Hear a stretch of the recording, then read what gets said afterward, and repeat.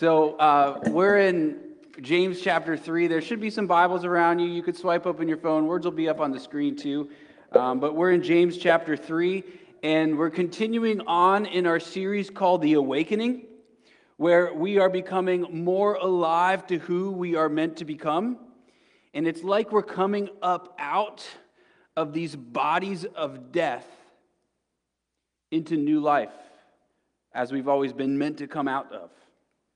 And so today, what we're going to do is we're going to see the role that words play in our own awakening.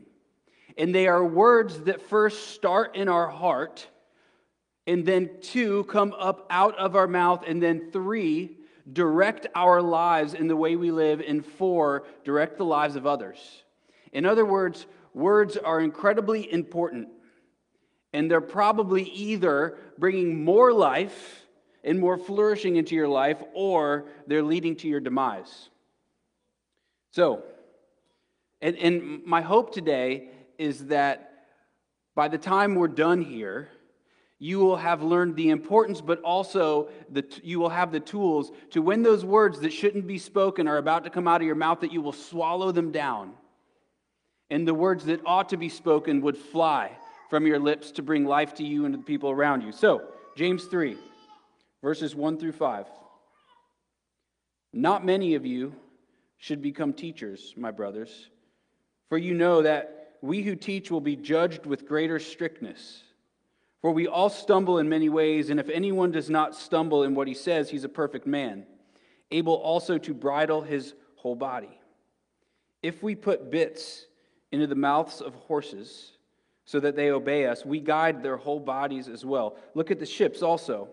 Though they are so large and driven by strong winds, they are guided by a very small rudder, wherever the will of the pilot directs. So also the tongue is a small member, yet it boasts of great things. How great a forest is set ablaze by such a small fire. Now there's a mistake that people make when they read these verses, and they assume that these verses are primarily about someone like me, who is a teacher. And that would be a mistake. They're secondarily about teachers, but primarily these verses are about all of us. And there's a thing that happens. I mean, preachers make this mistake. You read these verses, and here's what happens. You start off and you say, okay, the first verse I read talks about teachers. So everything that follows must be about teachers. And so here's a quick, how should you read your Bible? Well, first, you start with a word. Then you start with the verse, then you start with the paragraph, and then you go on to look at the whole section and then the book as a whole. And what happens is, if you don't read that way, you're going to miss the point of what it's saying. There's a thing called verse-by-verse preaching, and it's a great thing unless the verses aren't connected to what comes before or after. And if they're not connected, then you lose the meaning. And what James is doing here is he's not talking primarily about me, but he's talking about all of us. And he kind of insults us. And he says, not many of you should be teachers, because the words that are coming from your mouth would do great harm if those words were spoken as a teacher. He's calling us to change the way we're speaking, both internally to ourselves and to the people around us. And what he's saying is, well, your words, they're either going to bring life or they're going to lead to your demise. And you might be saying, well, hey, it's a good thing I'm not a teacher. And again, that's not what these verses are saying. His problem is not primarily with teachers, but with the church, with the people of the church, and the way that they are speaking. And he's not talking about you being talented with your words.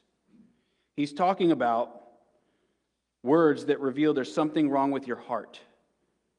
And in fact, the book of Hebrews talks about this. The book of Hebrews is pressing all of us to become teachers.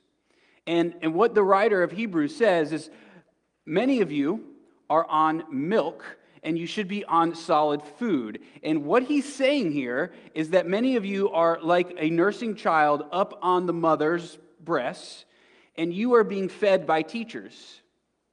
And what he's saying is you have to go on to solid food so that then you could teach others. So the writer of Hebrews is comparing teachers to a mother who is nursing her children. I mean, it's there. So the point is, we need to all be called to go on to maturity with our words. Every single one of us. And if we don't, then it's going to lead to our own fall, and not just ours, but the fall and the demise of those that we love in our life. So, press on to maturity. So here's our first point that we're going over. Here's the first thing I want you to hear: the power of words. So words will either lead to your transformation or to your demise. So James's claim is that the words that are in your heart and that are spoken by you from your mouth will steer your life in whatever direction it's going in. And it's about direction. So are you on the right path or the wrong path? It's all determined by the words that you believe, that are in your heart, and then that are spoken out by you. So, path to transformation or path to destruction. And then James goes on in verse 5, and he says that the tongue is a small fire that can set a forest ablaze. And he's saying that your words can either bring life or can burn your life to the ground. And not just you, but those that you love. So if you have control of your tongue, then you are like the rider of a horse who steers his life or her life all the ways that they should go. Or the tongue, you're like a captain of a ship, and you're steering the ship whichever way it goes. And the people on the ship of your life, you're also steering them in whatever way that they are going. So that's the power of words. And if you can control your words, it will lead to a flourishing marriage. You'll have wisdom in your parenting. You'll have great friendships. You'll be a great leader. You will flourish in your career. This is generally speaking. If you have your words right, it's going to lead to flourishing in your life. Not always. There are always exceptions to the rules. You could do everything right and say all the right things, and your life doesn't go the way that it ought to go, and that's just the way that the world is. However, if you get your words right, generally speaking, it'll lead to flourishing. And then look at this. James in verse 2 says, someone who doesn't stumble in their words, meaning they don't get off the right, they stay on the right path, they don't fall off the path, then they're perfect, able to bridle their life in whichever way it goes. Meaning they're in complete control of the way that they are living. Living all the ways they ought to live, spiritually, emotionally, socially. Now, I don't know about you, but I don't feel much in control of my life. There are things that I don't want to do that I keep doing, and there are things that I know I should do that I don't do. But the person who has control of their tongue, well, they're making the right decisions morally, spiritually, emotionally. And James says that they're perfect. Now, this requires some explanation because the Bible is very clear that we will never reach perfection in this life. But twice now, James has told us to be perfect. So what's he doing? Earlier, he spoke about, look, here's what happens. You, when you go through trials, if you will be steadfast in your faith, that trial, that fire, the thing that you are going through, will transform you more and more into who you're made to become, and you will go on towards perfection. But you've got to be steadfast in faith. But when he talks about perfection here and earlier, he's not talking about you reaching perfection in this life. He's talking about a goal of maturity that every Christian must press on towards. There's a goal, there's a telos, there's an end that you are meant to reach in this life. A maturity that you're meant to live into. We looked at this a few weeks ago when we compared Abraham and Rahab. James goes back and does this. Now, Rahab has just started her faith. She was a prostitute, And then she comes to faith, and she makes a great decision to help God's people be rescued. But she had just started her faith. And then we look at a man named Abraham who has gone on to maturity, gone on to reach the way James talks about perfection. And here's what happened. All through his life, he had challenges, difficulties, and he had the right words in his heart about God, and so it caused him to walk through the trials and difficulties, hanging on to God with all of his might, and as that happens, he walks through the fire, comes out on the other side transformed. That continued to happen to him all of his life until he's given this grand test at the end, and he passes it because he had a life that held on to the words that he was meant to hold on to from God, believed the things in his heart that he was meant to believe. The right words had shaped him and caused him to transform. So, while none of us are going to reach perfection, we have to press on towards maturity. There's a version of you that you're meant to become. So keep going for it. Now, we're going to talk about how that happens, but first, I want to get really practical. James wants us to do that. This is a book that's very practical. So I want to talk about our words and our life and how words lead to transformation. So I want you to imagine the father who comes home from work. He walks in the door. He's exhausted from a long day of work. And he's about to walk into the chaos that is his home because his kids are going to be screaming way too loud, and he's got a couple of options. But here's what he's going to do. He's going to come in, and he's going to get very stressed out from all the noise. And in the chaos, he's going to scream into it with words that he probably shouldn't use in order to bring the chaos down. And he's going to be exhausted by his day. So he's going to walk over, he's going to grab a beer, and he's going to open it up, and he's going to drink it, not as a way to celebrate with his wife or his family, but as a way to escape from the chaos that he's in. He's going to turn on the TV and not be a team player and not help out at all. Versus, that's one dad, versus the dad who walks in and he left some energy for his family. He worked hard, but he reserved some because he knew he had to walk into that door of chaos and speak words gently that would bring order out of the chaos. He's ready to go have a beer with his wife, whatever, but to celebrate, not to escape things. And then, okay, so let's take the wife who's prone to depression. She's home, her kids are creating chaos, so she screams words into the chaos, not in order to bring, not to bring an order that was done by good words, but words that were not, probably shouldn't have been spoken. And those words are now echoing in the hearts of her children. And now her children are being shaped by those words. And she just can't wait till they go to bed. She can grab a glass of wine and just escape from all of this. Or the mother who says, okay, I'm prone to depression. So she's prone to depression.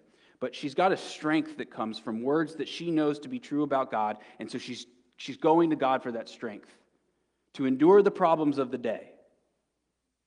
She's strengthened by Him, by God, and she speaks sweet words into the chaos to bring order. Or you just think of a single person who just desperately wants to find love and isn't finding love. And is just now at the point of being desperate to find someone. And just longing for anyone to say, I love you. But maybe it's not the right person. But there are words that she's speaking to herself or he's speaking to himself about what he needs or she needs in life. Now, okay. All of these people, the mom and the dad, they could all be the exact same person. What's the difference? Well, according to James and to God, trials are going to come before all of us. It's a trial to be a parent. It's a trial to be single. It's a trial to walk through this life. And you have to find the right words in order to have the strength to endure the trials that you will be walking through in this life. And if you find the right words, those words will lead to your transformation. In fact, the combination of the trial and the right words that you believe to be true in your heart, the combination of that leads to your own transformation. And it makes you sturdy in the midst of the trials you're going through. But in order to reach that, in order to be transformed, you have to have the right words. Meaning, not this. In order to get to God, you got to get to God if you want to be transformed. And you got to have the right words that are going to get you to God. And I'm not talking about you praying the right way. I'm talking about you believing the right things, that when you believe them, the heavens open up and you have access to God who will give you strength. So, let's go through this. How does this actually happen? How do you be transformed by words? Well, you either will be a balloon that is tossed around by the wind, or you will be like a rock that's unmovable. And what we do is imagine yourself as a balloon. You're looking for something that you're going to put your faith in, that will speak the right words so that you could be sturdy and steady, not blown by the trials of wind. But what you're doing is if you don't go to Christ, you're grasping hold of other things, and those other things are just other balloons. And as soon as you grab, you're like, I got it, this thing's going to help me. And you're blown away. You're trying to escape through drinking, porn, whatever it is. You grab hold of something, you're blown away. Or you grab hold of Christ, who is the rock, and then now you're sturdy, you're unmovable. So if you're the mom that's drowning, or the disengaged dad, or the single person who's struggling about it, or just struggling in any way in your life, right now God has you right where He wants you to be. And it could be an opportunity for you to press on to maturity if you will find the right words in the midst of the struggle you're going through. And then James tells us how to do it. So let's look at the horse, and then we're going to look at the ship. So the horse, the rider of the horse is like the heart. The bridle in the horse's mouth is our words that steer our life, the body of the horse, in the direction that it goes. So the words are coming from your heart, out your mouth, and is directing your life, whichever way it goes. All right. James keeps going back to the heart. And if we look back to chapter 1, there was a place where James talks about pure religion and religion that comes from a heart. And right after that, there's a little colon, little 2 dots, which means everything that he's about to say is something that flows from someone who has a pure heart, who is with God, who believes God with all of his heart. Okay, so here's how we said we have to think about this. You have to imagine your heart as a throne. And whatever sits upon the throne of your heart directs the way you think, the way you feel, and the way you act. And so your body is like a temple. And within that temple, there is a throne. And whatever sits on that throne directs everything about your life. So, I hope you see what's happening here.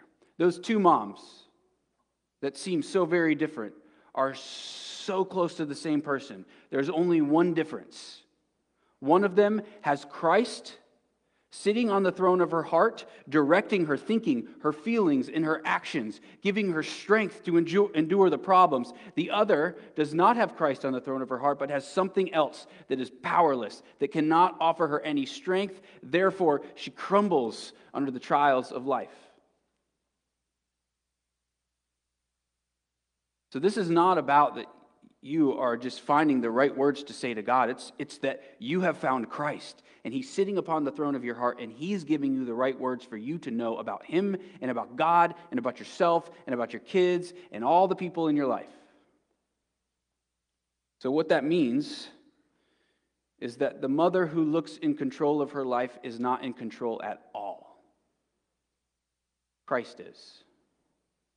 The father who looks in control of his life is not in control at all. Christ is. The single person who is content with being single is not in control of his or her life. Christ is.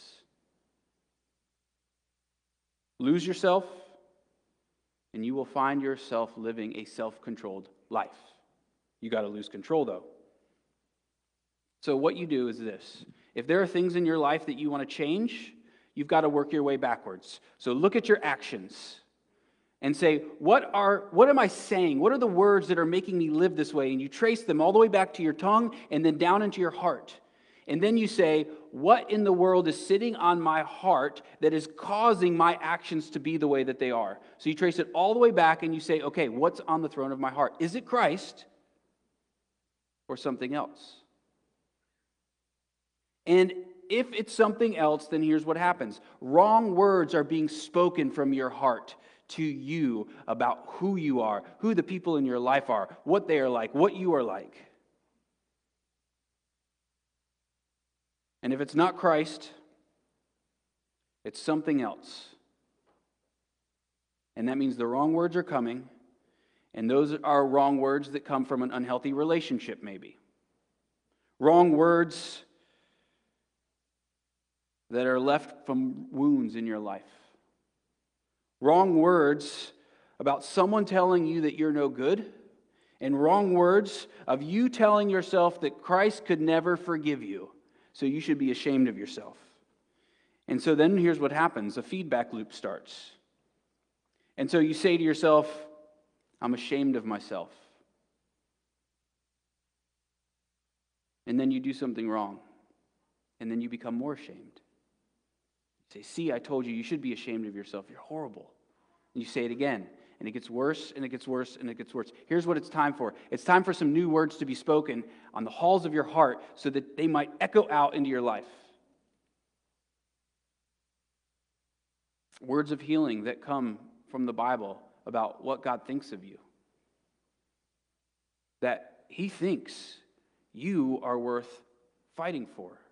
That He thinks you are worth dying for. That He thinks you are worth it. And He was willing to endure the worst of suffering, death, and pain so that He might have you, so that you might not be left the way that you are, but you would go on to become who you're made to become.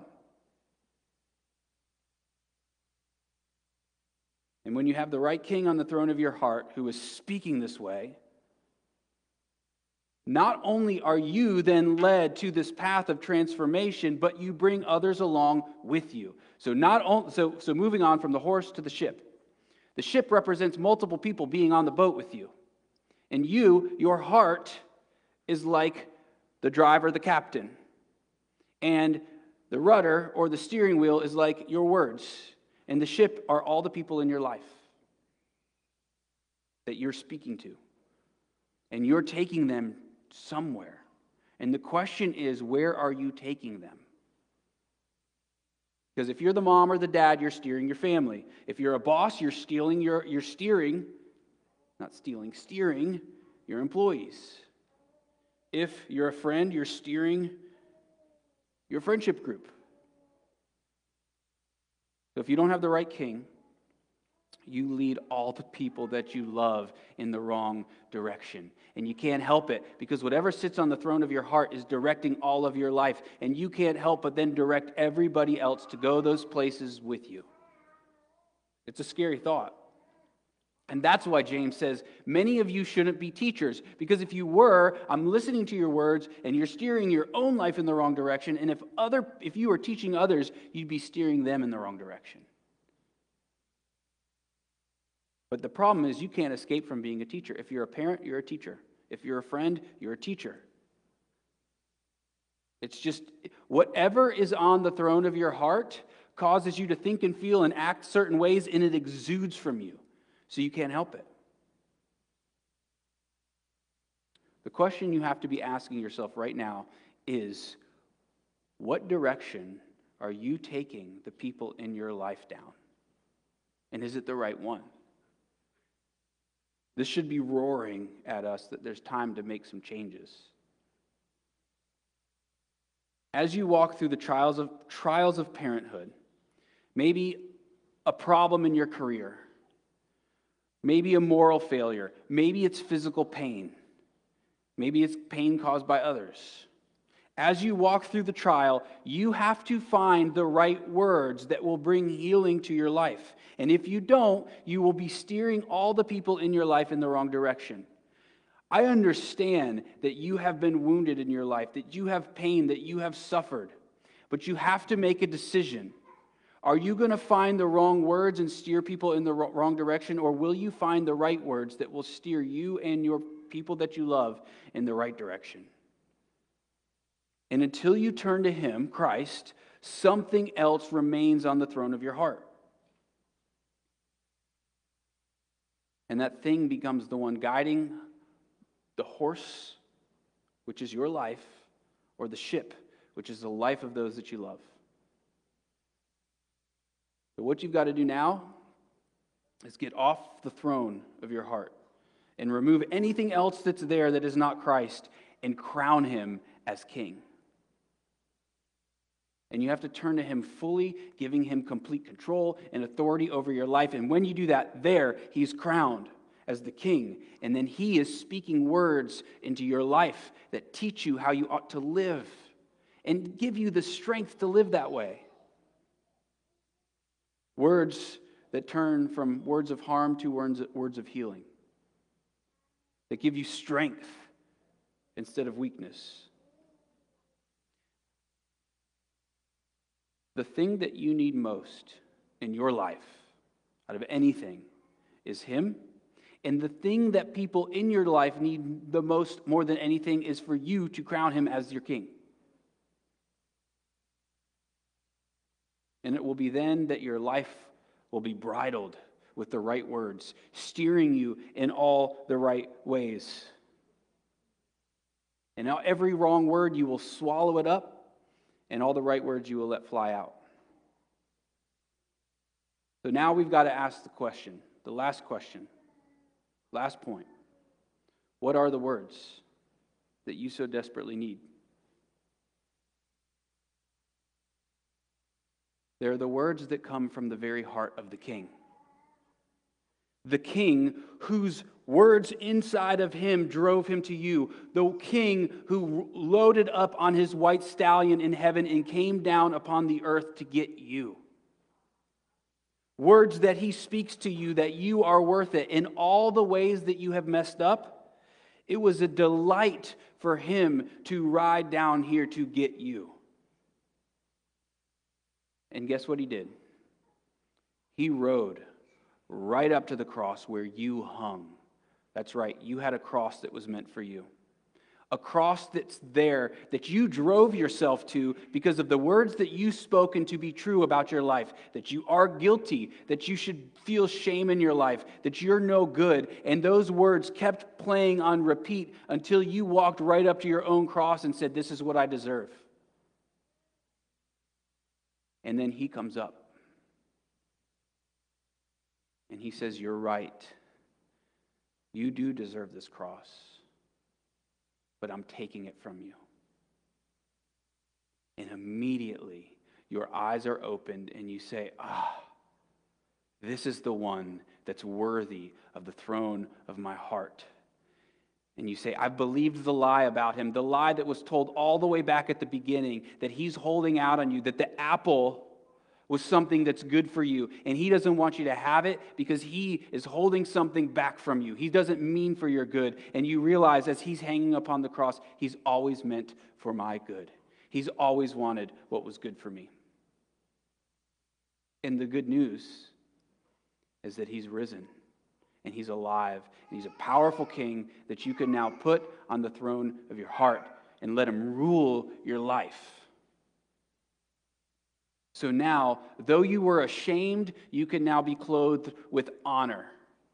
Though you were guilty, you are now innocent. And though before you had weakness, now you have strength because the powerful King sits upon the throne of your heart. And so go to your captain and let him control where the ship of your life sails. Let's pray. Father, teach us to delight in this truth that your Son has come for us. God, help us to crown you as King. Help us to take our hands off of our hearts where we are clinging so tightly to the throne, wanting to be in control of everything. And let us let go of it and find you there sitting upon the throne of our hearts. Help us crown you, God. And we pray this in Jesus' name. Amen. Now, we get to do something beautiful today. Today is Communion Sunday, and I want to tell you what this is, what communion is, what the Lord's Supper is. So baptism and communion are called the visible words, which means this: all of the good words that I just spoke to you about Him, your King, coming for you, they're acted out right here. And as they're being acted out, we don't watch from a distance, but we participate. We walk up and we eat and we drink, saying this. When you do that, when you come up, when you eat and you drink, you're saying, I believe that this is true with all my heart. And you're saying, you are my King. And what's happening is when His body's being broken, when we break the bread and we say His body is broken, here's what's happening. All of the wounds, all of the cracks in your life, all of the pain and difficulties, they've left you cracked open. But He is broken completely so that life can pour out of Him, so that you only have to be cracked open and not broken fully. He's broken so you can be healed. And when we drink of the cup, what we're saying is, hey, you made some promises long ago, like Eiley talked about to start us off, promises that you would come. And these are Him fulfilling those promises. So you've got to understand what this is and what you're doing. All right. So I'm going to pray for us afterwards. We do communion a little differently now. So we've got these little cups that you open up, the wafers inside of them. If you need gluten-free, we've got some gluten-free bread for you in the baggies. All right. So I'm going to pray for us, and then I'm going to tell you what happened. Father, we pray that you would send your Spirit now amongst us, so that we might feel the weight of what we're participating in. And so we might believe these words to be true. We pray that your Spirit would come and awaken us to this. Help us believe these visible words, and we pray this in Jesus' name. Amen.